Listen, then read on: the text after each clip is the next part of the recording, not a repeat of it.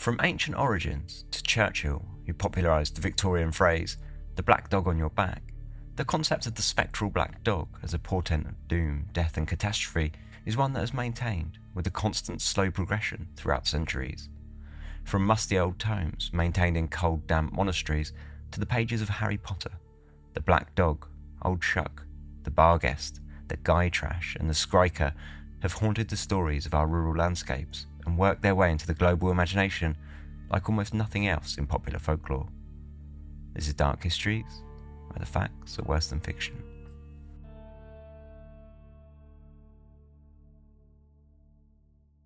Hello and welcome to Dark Histories, Season 7, Episode 1. Welcome to the new season. It's always great to be back.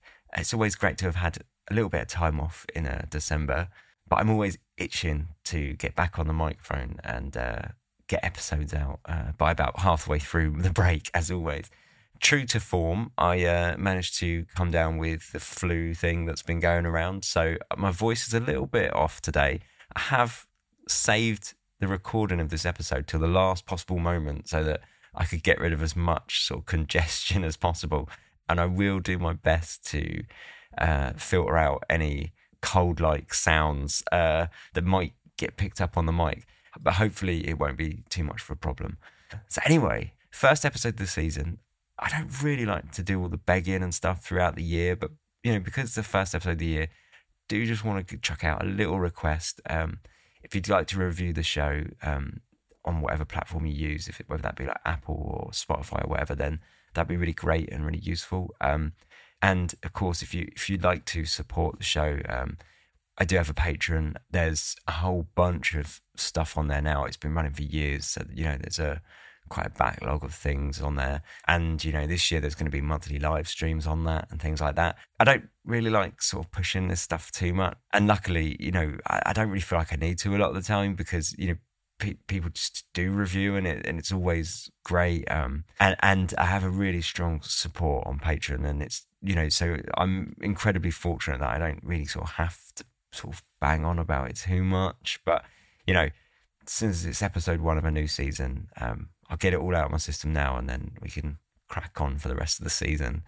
So anyway, let's get on with it after that little that's my sales pitch.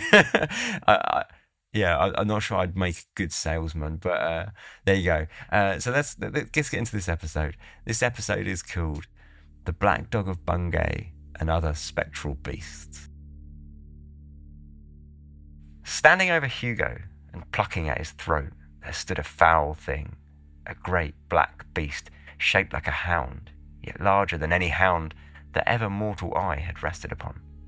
And even as they looked, the thing tore the throat out of Hugo Baskerville, on which, as it turned its blazing eyes and dripping jaws upon them, the three shrieked with fear and rode for dear life, still screaming, across the moor.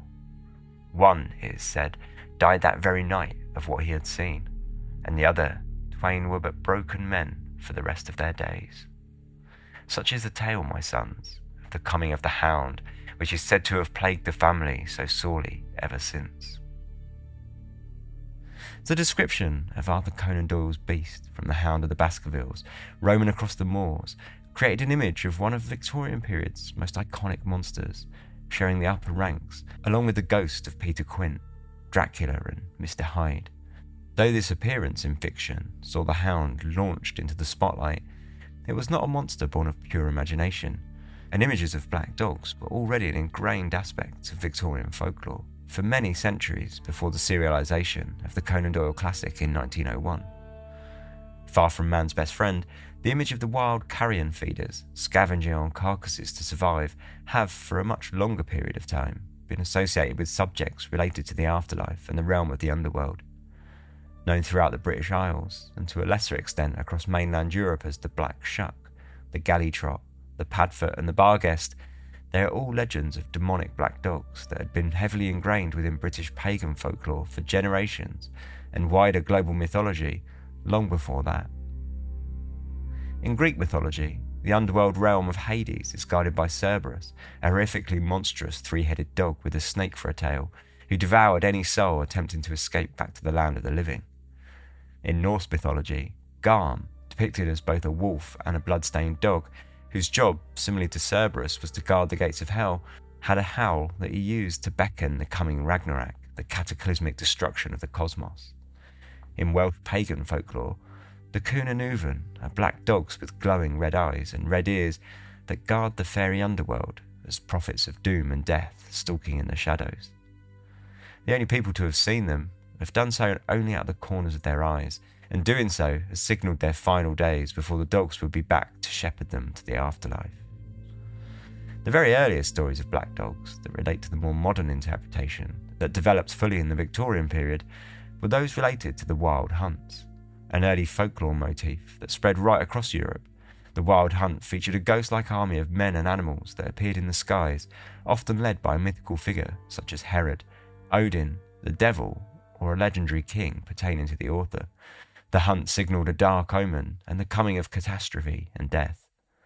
Described in the Anglo-Saxon Chronicle, a series of manuscripts penned in a collaborative fashion by monks across England throughout the 9th to 12th centuries, the wild hunt paints a frightening image. Let no one be surprised at the truth of what we are about to relate, for it was common knowledge throughout the whole country that immediately after the arrival of Abbot Henry Petau at Peterborough Abbey, many men both saw and heard a great number of huntsmen hunting.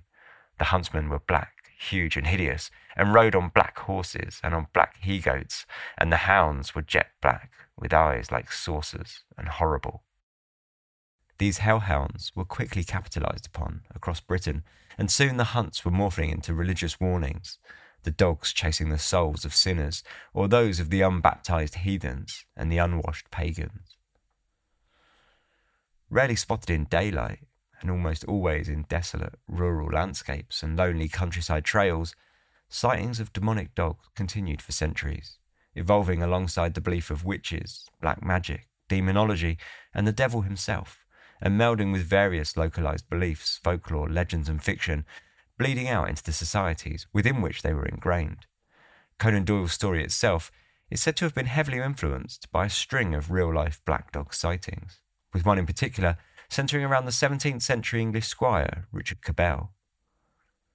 Living in Brook Manor, a large 3-storey manor house resting on the edges of Dartmoor National Park in Devon, southwest England, the Cabell family were well known and hugely wealthy, owning significant swathes of property and land. After fighting on the side of the Royalists during the Civil War, Richard Cabell was spuriously rumoured to have murdered his wife, and his local reputation was not one of glittering positivity. Most people considered him a violent and evil man who predominantly spent his time hunting, living in general immorality, and talking to the devil, with whom it was said he had sold his soul. Real life shifts to legend and slips into considerably more murky territory around the time of his death, when some tales have it said that he was chased to his death by a pack of black dogs sent by the devil to claim his soul. Others say he died a much more peaceful death, passing away quietly in his bedroom at home.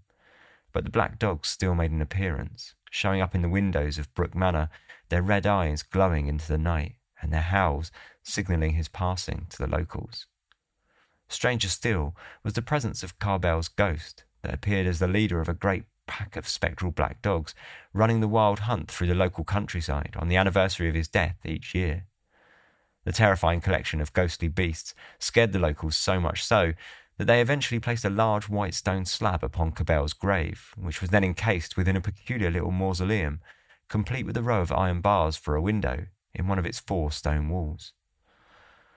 Whilst it is one of the most famous due to its associations with Sherlock Holmes, it is far from the earliest, and over 300 years before Conan Doyle had even begun to imagine the terrors of the moor, a zealous Protestant minister named Abraham Fleming was writing his own tale of canine demonism, published in a 12-page pamphlet in 1577. Emblazoned on the front page was a wood block print silhouetting a large black dog figure with wide, long-clawed feet beneath the intentionally tabloid title, A Strange and Terrible Wonder Wrought Very Late in the Parish Church of Bungay. With a population of around 5,000, Bungay is a small country town nestled on the border of Norfolk and Suffolk, 20 miles from the east coast of England and 120 miles northeast of London. St Mary's Church, nestled behind a large churchyard full with crumbling headstones, sits just off the rural high street strikes through the centre of the village.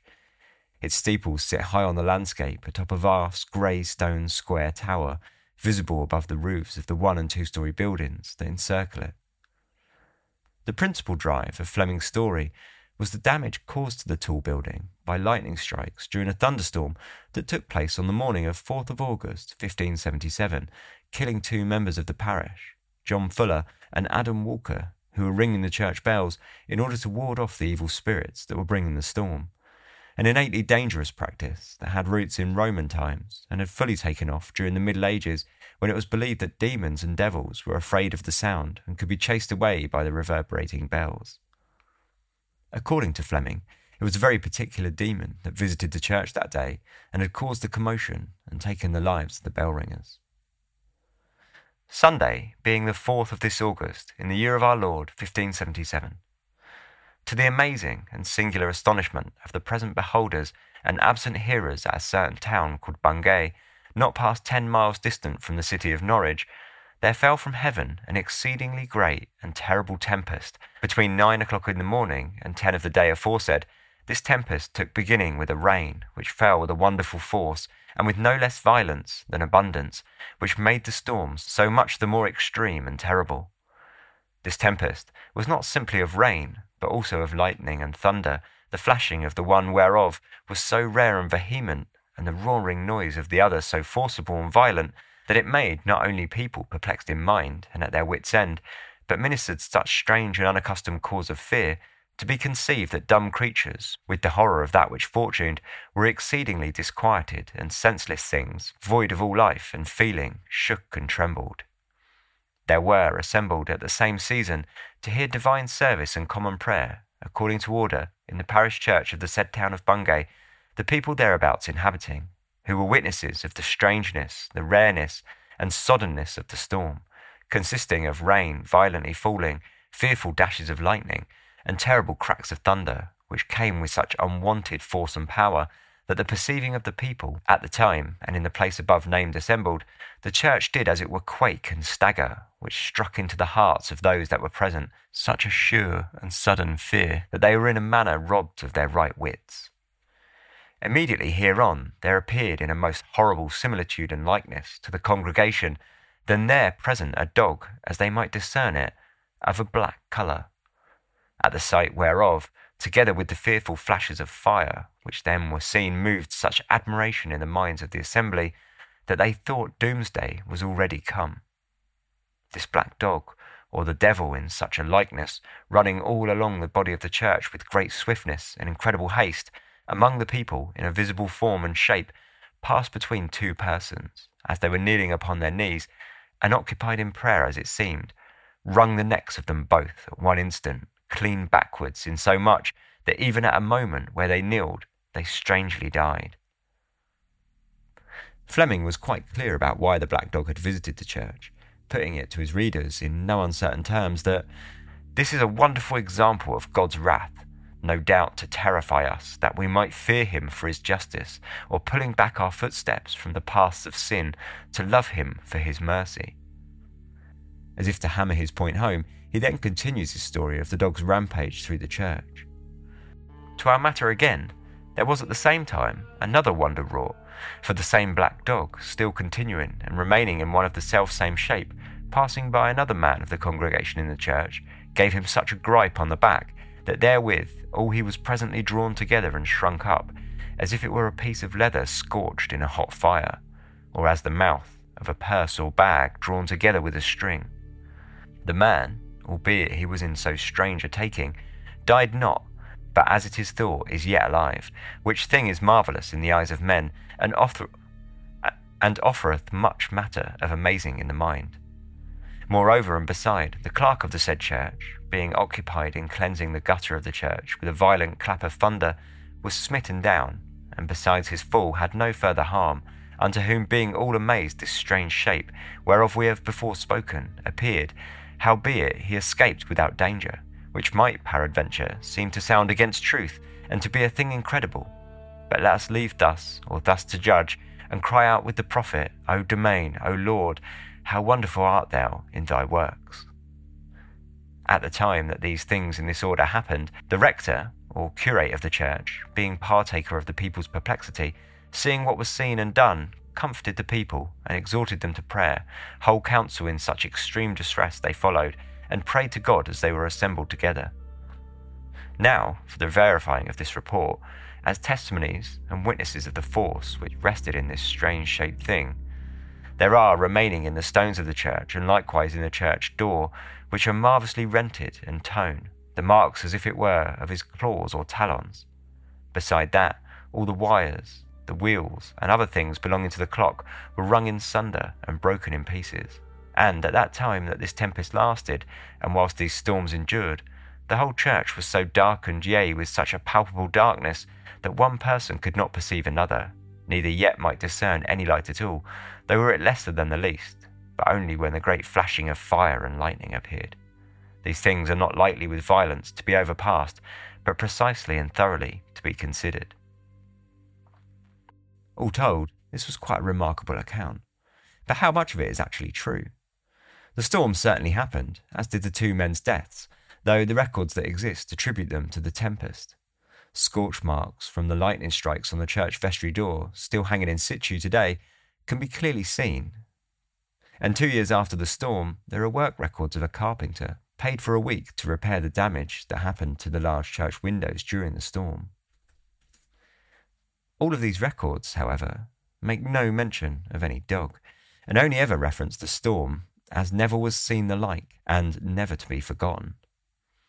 Curiously, Fleming never actually visited Bungay himself, and was definitely not there on the day of the storm, so his contact with any actual eyewitnesses, as he claimed were the source of this story, would have probably been fairly limited, and it would have been much more likely that he had heard the story after it had travelled through several parishes, morphing all along the way to London, where Fleming was born in 1552. The rector had schooled in Cambridge and was ordained as priest in a church within the capital shortly after. There he taught a Calvinist branch of strict Protestantism, clearly seen in his pamphlet, with God displaying his true glory, both in acts of love and wrath, where severe punishments were dished out upon those sinners not seeking redemption.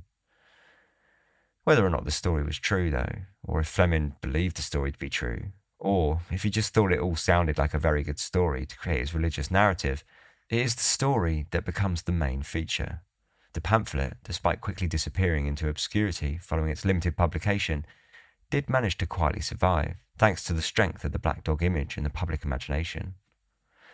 Throughout the 17th and 18th centuries, during the peak of the witch trials that stained much of the UK, tales of black dogs similarly flared and survived. One story from 1751 is unique, however, not only in that it features the drowning of a witch almost 20 years after the laws had been changed, removing witchcraft as a criminal act, but also due to its inclusion of a spectral black dog, which shows just how persistent a motif it had become. In 1735, the Witchcraft Act was signed into English law, making it a criminal offence to accuse someone of practising witchcraft in efforts to bring to an end the long-running hunting and execution of witches across the British Isles. This law also set out to establish in the popular mind that there were no real witches and no real black magic in nature, and whilst it did manage to signal the end of the British witch trials, it was not unanimously successful, especially in more rural areas of the country. In 1751, Ruth and John Osborne were a destitute elderly couple living in a workhouse in Tring, an old market town 30 miles northwest of London. Their existence was fairly pitiful, and devoid of any marketable skills or education. They scraped together the money to pay for their beds in the local workhouse by begging and scavenging food where they could. Ruth had been out begging by the nearby farm of John Butterfield, a local farmer who didn't take too kindly to Ruth nor her husband, and when he turfed them from his land, Ruth responded to his aggression in kind by abusing John and cursing his pigs. The angry outbursts of a desperate old woman would normally have caused little stir, but problems came down for Ruth when, in the days following her ejection from the farm, Butterfield's calves fell ill, and he himself began suffering from fits due to his contracting of cholera. Deciding that he'd obviously been hexed by Ruth, who was clearly a witch, Butterfield sought out the advice of a white witch, who happily confirmed his suspicions for a pretty penny. Butterfield returned to his farm, but not before he employed a group of 6 local men to stand guard around his property. Such was his paranoia. The men themselves were little better, and they only agreed to pull guard duty after Butterfield had purchased them charms against Ruth's evil magic, which they would wear whilst on the job. Eventually, suspicion in the local area was enough that by mid-April of that year, the old couple found themselves at the centre of a public ducking, an event that, for all intents and purposes, should have been illegal. However, it didn't seem to bother the locals, who turned out in their thousands to enjoy the festivities. Ruth and John Osborne did manage to gain temporary sanctuary in a nearby church, but when the bustling hordes came down on the governor, John Tompkins, and threatened them that they would burn his workhouse down with him inside if he did not produce the old couple for trial, Tompkins quickly capitulated and directed the mob to the church, which they stormed, uncovered Ruth and John, and dragged them out down to the village pond. There they were stripped naked, pushed onto their knees, had their hands tied to their feet, and were wrapped in an old cloth. They were then ducked into the water. This consisted of being strapped to a wooden stool where they were lowered into the water on the end of a seesaw-like contraption, or, in more primitive cases, tied at the waist with a length of rope and just tossed into the water. There they were dragged around, back and forth, hoisted out for a moment to catch their breath, and then plunged back in for a further ducking. It was a punishment that was mainly intended to humiliate and demoralise, but were often used for the secondary purpose of identifying a witch, when in true Monty Python logic, a suspect was deemed guilty of witchcraft if they floated in the water once they were ducked. Ruth was tragically killed during her ducking, drowned in the water as she was hauled around, and John fared only a little better, surviving his ducking, but dying shortly after as a direct result of the practice. One of the principal duckers had been a local chimney sweep named Thomas Colley. Colley had stuffed Ruth beneath the surface of the water with a long stick before dancing through the crowds, hat outstretched, to collect money for the ducking of the witch, which was gladly handed over to the hero of the day. Unfortunately for Colley, however, the officials thought much less of his actions, and once word got around, he found himself rounded up with 21 others by law enforcement. As one of the most rowdy members of the group, Colley found himself on the other end of the sword, and he was tried as the fall guy for the entire group.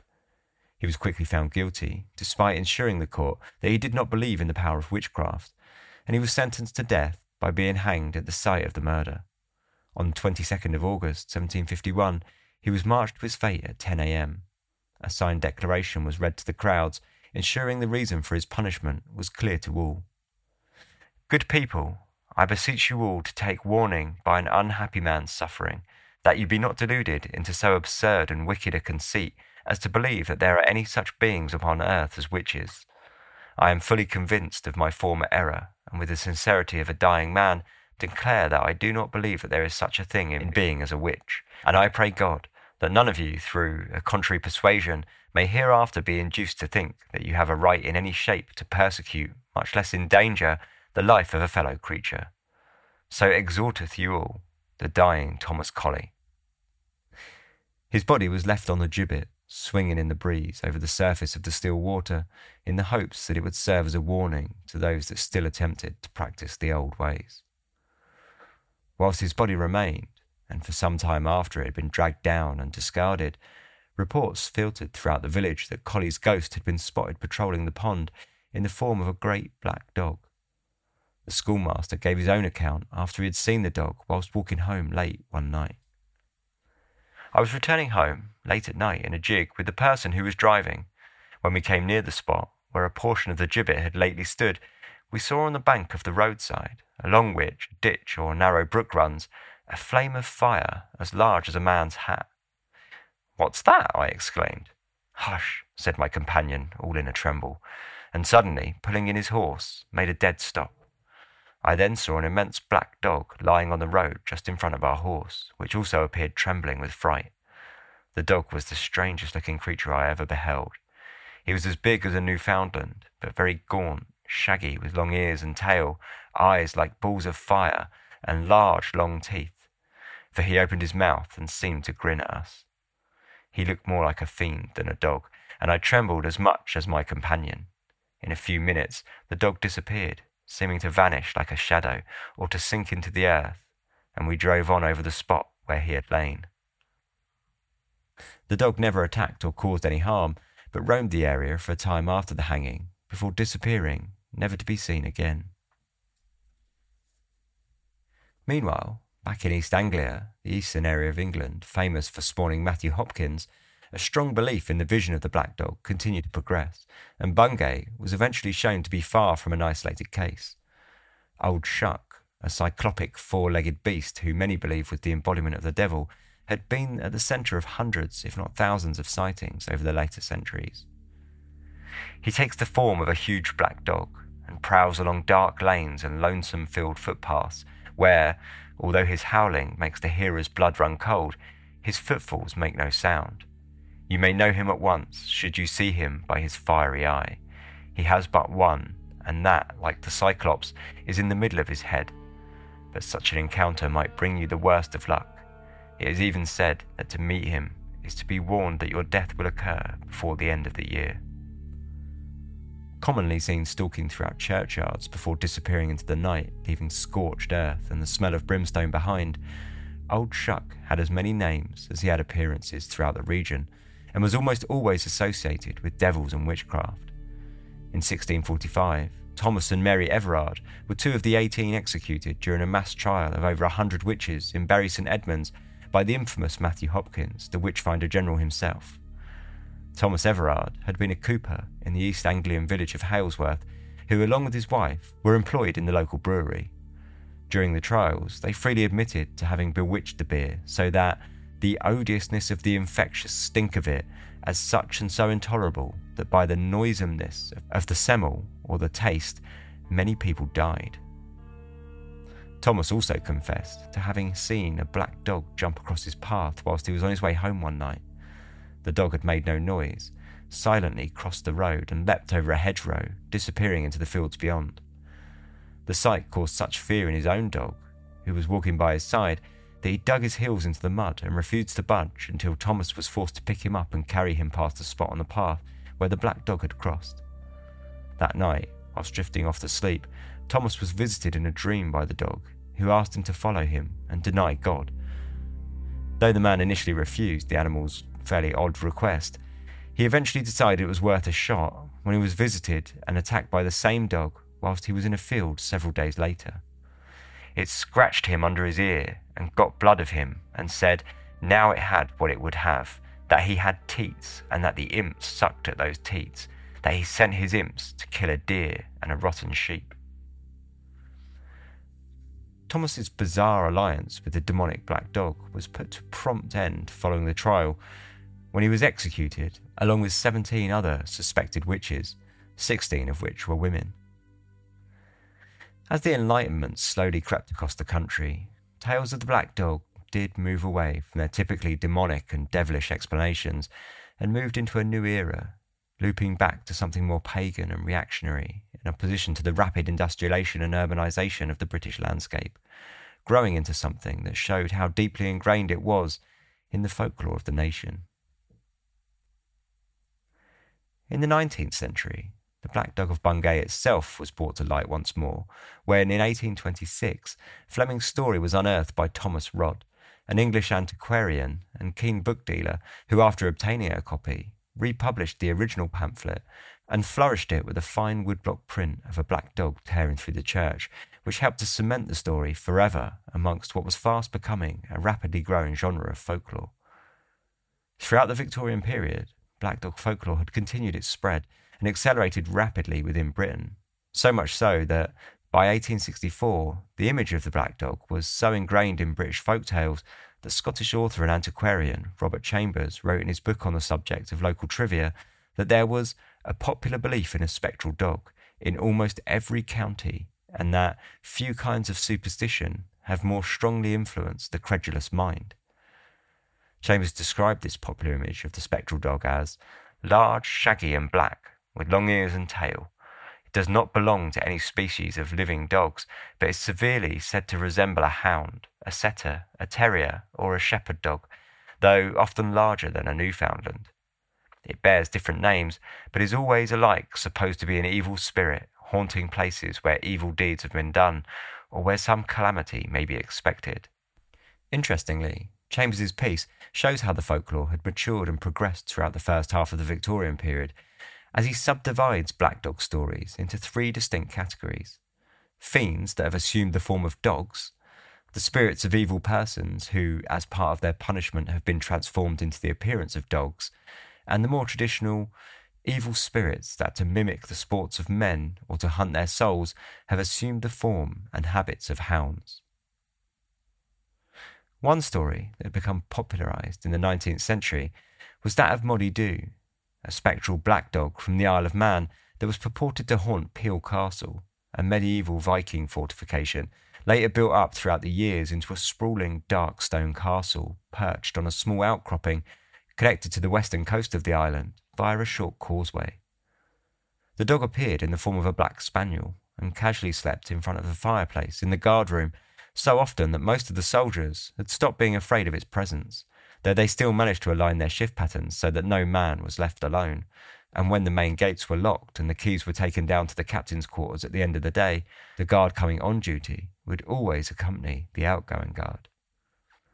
An English poet named George Waldron wrote a story of the Moddy Dhu that, whilst it was published in the 18th century, would gain much of its traction and cement itself into folklore during the 19th century after it was cited as a source of influence for a novel written by Sir Walter Scott in 1823.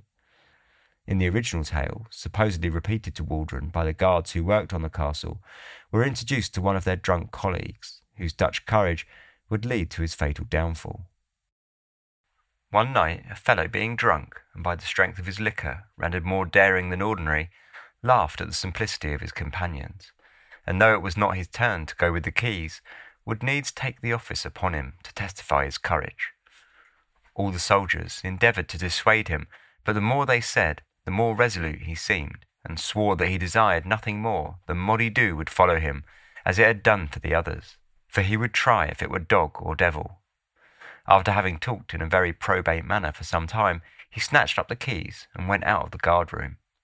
In some time after his departure, a great noise was heard, but nobody had the boldness to see what occasioned it, till the adventurer returning, they demanded the knowledge of him, but as loud and noisy as he had been at leaving them, he was now become sober and silent enough, for he was never heard to speak more, and though all the time he lived, which was 3 days, he was entreated by all who come near him, either to speak, or, if he could not do that, to make some signs by which they might understand what had happened to him. Yet nothing intelligible could be got from him, only that by the distortion of his limbs and features it might be guessed that he died in agonies more than is common in a natural death. After the strange death of the guard, the passage that the dog used to enter the chambers every night was sealed up, putting an end to the sightings of the Moddy Dhu, though other black dogs have been sighted around the Isle of Man right up until the late 20th century. By 1850, the black dog, and in particular the East Anglian Old Shuck, was featuring in the newly published quarterly Notes and Queries, a scholarly journal with a wide focus of subjects relating to English literature, history and antiquarianism, as well as a considerable number of discussions on folklore and folk tales. In the piece, the description is of an immense beast with fiery eyes, traits that would become common throughout Victorian writing that began to accept the folk narrative that the spectral image of a black dog was something endemic to the English countryside. With the rapid industrialisation that had been going on throughout the century, Victorian folklorists commonly dug into the past to unearth stories of rural traditional folklore in efforts to maintain an indigenous national identity and a feeling of historical authenticity that many felt was quickly diminishing with every new advancement in technology and every boundary expansion of the crowded and sprawling cities. At the same time, the snobbish representation of rural superstition and ignorance never quite left, and as such, stories of the black dog thrived in both Victorian folklore and literature. The countryside was the home of the dark other, an isolated landscape full of mystery, and a theme that played perfectly into the Gothic horror, another booming aesthetic that also reflected many similar anxieties of the day, manifesting perhaps most famously in the aforementioned Hound of the Baskervilles. In Troller's Gill, a limestone gorge deep in the Yorkshire Dales, earlier stories of the Barguest were published in 1888, which, just like the Black Dog of Bungay, has long been suspected influence of Conan Doyle's famous work. 1/2 mile in length, the sheer limestone walls of the gorge tower over everything that surrounds them as they carve through the wild landscape in what was described as a wild, weird and lonely spot. The bar guest of Trollergill was a common sight throughout the 19th century to those that lived in the area, who described it as a large dog with saucer-like eyes as bright as fire. The dog apparently dragged a chain behind it that had been tied around its neck. The story survives primarily through a poetic ballad that tells the story of a young man, a practitioner of magic, who visited the gorge one night in order to seek out the legendary creature, hoping to witness it for himself. As the church bells tolled midnight behind him, he made his way out into the moor and clambered down into the ravine. Wind whistled between the rocks as he crept quietly down the path carved between the two sheer rock faces until he reached an old yew tree, where he rested, but not before snapping a branch down from the tree in order to carve a protective circle in the ground. Sitting down with his back to the tree, he called out into the dark for the spectral hound to appear before him. And a dreadful thing from the cliff did spring, and its wild bark filled around. Its eyes had the glow of the fires below. 'Twas the form of the spectre hound. In a flash of hellfire, the dog struck through the man's magical defences and tore him asunder with great claws. The following morning, a shepherd came across his body and returned it to the town, where the ballad was supposedly penned in order to warn others of doing the same. Many of the 19th century tales were far more gruesome and violent than earlier tales, and focused on the ghostly nature of the dogs, stalking their victims through shadowy rural locales. Curiously, the 20th century saw another change in black dog folklore, as more and more of the dogs became ghostly spectres, and it could be argued that they grew less beastly and more dog-like, being compared to standard breeds that were now seen as companions in the popular mind. They also became less associated with ill omen and death, even at times being reported as portents of good fortune and protection. The story of the black dog of Lyme Regis, which haunted an old farmhouse and often sat opposite the farmer by the fireside, is one such example. The farmer, accustomed to the dog's nightly appearances, paid the ghostly image no mind, until, one night, he came home drunk from a neighbour's home where he had spent the night having his courage called into question for not asserting his dominance of the household and chasing the dog away. He took to the spectral canine with a poker, swinging it wildly through the air, and chased it up the stairs, where the dog promptly leapt clean through the ceiling into the attic above. The farmer struck the ceiling with his poker in frustration, which ripped a hole in the plaster and brought down, along with the debris, a curious old chest. The farmer opened it gingerly, unsure of what he was going to find. However, much to his delight, he found it was full of old gold and silver coins. The dog was never seen in the house again. However, it reportedly haunted a lane that ran by the side of his home. Eventually, these tales grew slowly more obscure, until now, where they're seen as something more akin to urban legend, and rarely mentioned outside of horror fiction. Despite this, the remnants of the many hundreds of black dog stories still exist and show how ingrained they have become in English folklore. The haunted lane in Lyme Regis was eventually christened Dog Lane, and the pub at the end of the street took the name of the Black Dog Inn. In every town, village or city where a black dog story can be found, so too can similar names be seen. Pubs, hotels, societies, sports and social clubs can all be seen named the Black Dog, showing the undeniable legacy of the mythology and folklore that has passed wholesale into popular culture, not only in Britain, but across the world, where local interpretations have shaped and formed the familiar motive with their own unique influences.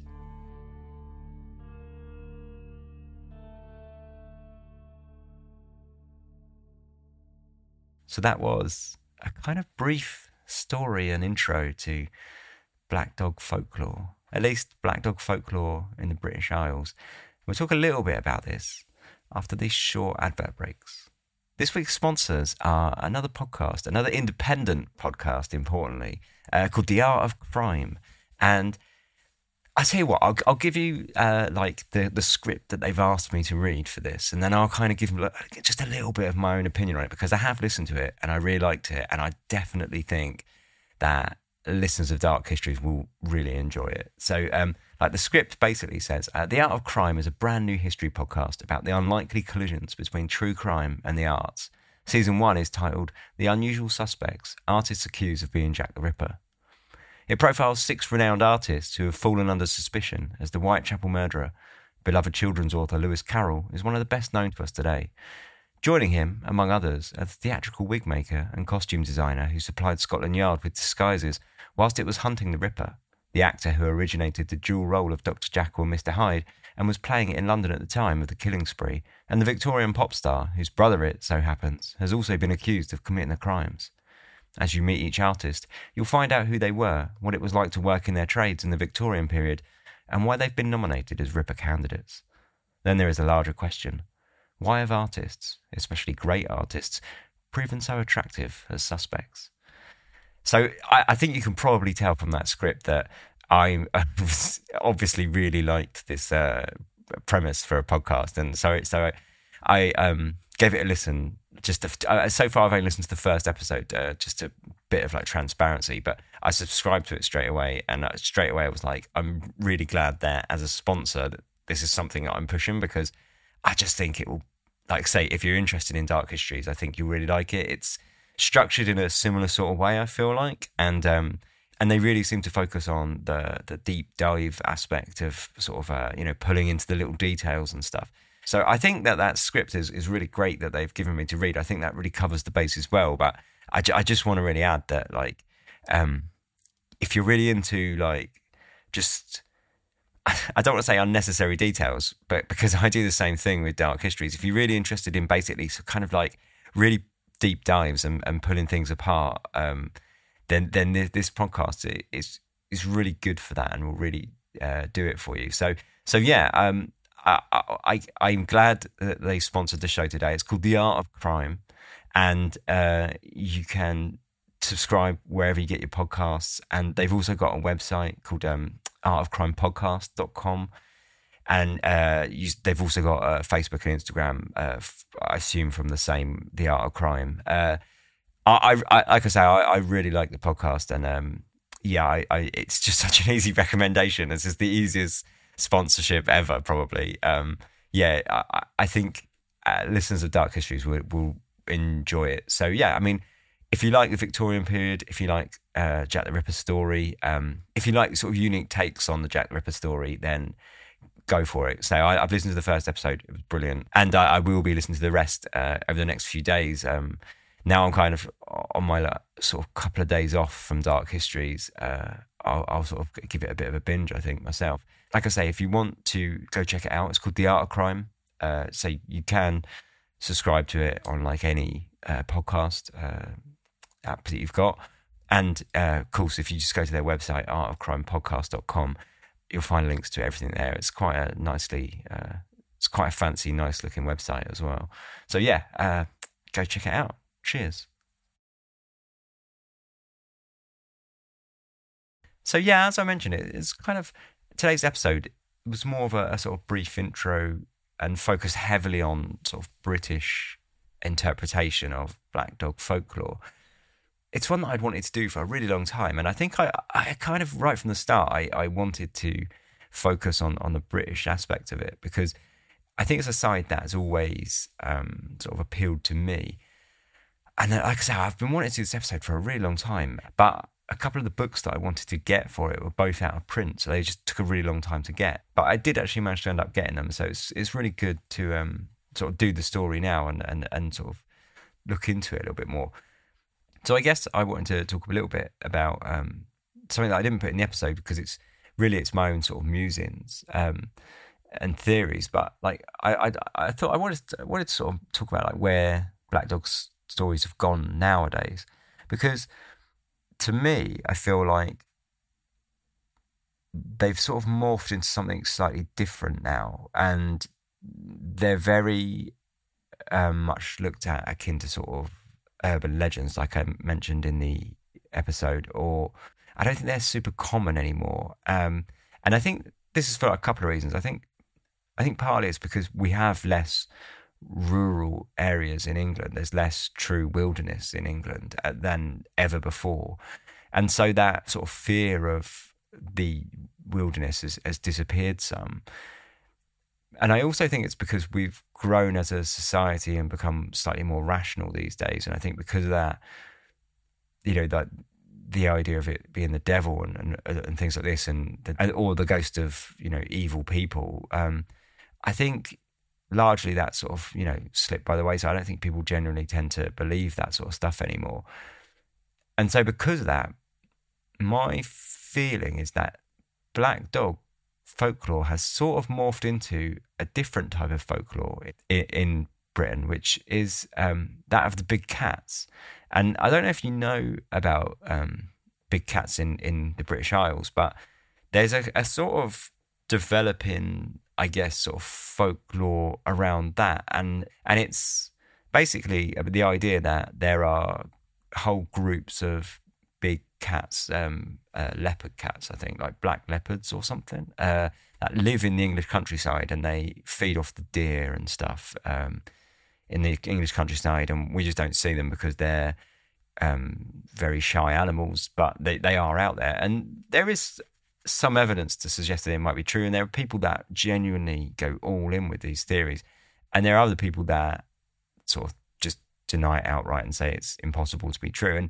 And in a way, I think it's quite a good reflection of Bigfoot in the USA, where they both sort of serve a similar role in the popular imagination and in our psyche. But the interesting thing, I think, when you look at the big cats, is that actually when you look at it as a sort of myth or a folklore story or whatever, it's one that's based in rationality, or purports to be based in rationality. So there's a podcast called Big Cat Conversations, and if you listen to that, the guy is very, grounded in sort of science and sort of biology, and he speaks about these big cats in a way that's very rational. On the surface, it's very rational. This podcast is great, by the way. If you want to go check it out, it's called Big Cat Conversations, and it's a guy who's sort of really into big cats, and he gets guests on to come and talk about their big cat sightings in the British Isles. It's an interesting podcast. It's funny. It's it's a bit like Sasquatch Chronicles, and like I say, that I feel like the two things sort of are very similar in many respects. So anyway, my theory, getting back to it, is that the black dog folklore that has persisted for like centuries and centuries has now got to the point where most people just aren't going to believe it. And so this kind of rise of the big cat folklore has kind of come up and really replaced it in a way where they both serve exactly the same purpose. They both, for all intents and purposes, are the same thing, except from the big cats remove all semblance of supernatural or paranormality from the tale, basically, because it all becomes, like that perhaps these cats got to England, they were in, Victorian menageries and had escaped, or perhaps they're just, they were indigenous once upon a time and now they just are, and now they're just thriving again in and stuff like that. So, I feel like that's where black dog folklore's maybe gone. And I didn't want to sort of get into this in the episode because I don't know if anyone's done any work on this. I've not really looked into it. Like I say, this is just my own sort of feelings on it. So that's sort of where I feel like it's gone now, at least in Britain. I feel like it's, I don't think it's really taken seriously anymore. And I feel like these big cats kind of have sort of moved in and sort of taken over, or it's morphed into the sort of big cat sort of folklore instead.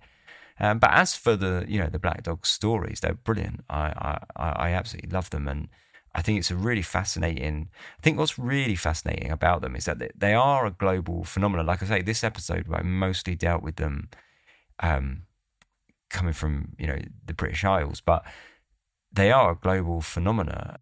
And I think that's something really interesting about the sort of human condition, where clearly there is a sort of gravitation to have that fear of the wilderness and of like rural isolation, and the fear of the dark and the fear of death and things like that. I think it's really interesting how it all manages to sort of manifest in these quite similar ways. Very probably because there's a sort of large feedback loop going on where, we're all kind of hearing stories of from other countries that feed into our own sort of folklore, and eventually we all sort of bleed into one another's folklore. Because, the black dog thing was a sort of pan-European thing back in the day. And I think back then that, the stories did bleed into one another and influence one another. So anyway, I don't really know what I'm talking about anymore, so I'm going to stop. Thanks very much for listening. I hope you enjoyed this episode. So I hope my voice wasn't too bad. I actually quite like my voice when I've got a cold, so hopefully, it was fine. And hopefully by next episode, my voice will be completely back to normal anyway, so, no worries. If you would like to contact me, you can do so. The email address is, as always, contact@darkhistories.com. You can find me on Instagram and Facebook and Twitter and all of those things, and all of those links you can see in the show notes, or if you go to darkhistories.com, you'll be able to find them there. You can also find links both in the show notes and on the website of ways that you can support the show if you would like to. As mentioned at the start of the episode, so I won't bang on about it here, I've got a Patreon, and if you'd like to support, that would be great. If not, no worries. So yes, thank you very much for listening. I'll be back in a couple of weeks, which is very exciting. Until then, take care, sleep tight.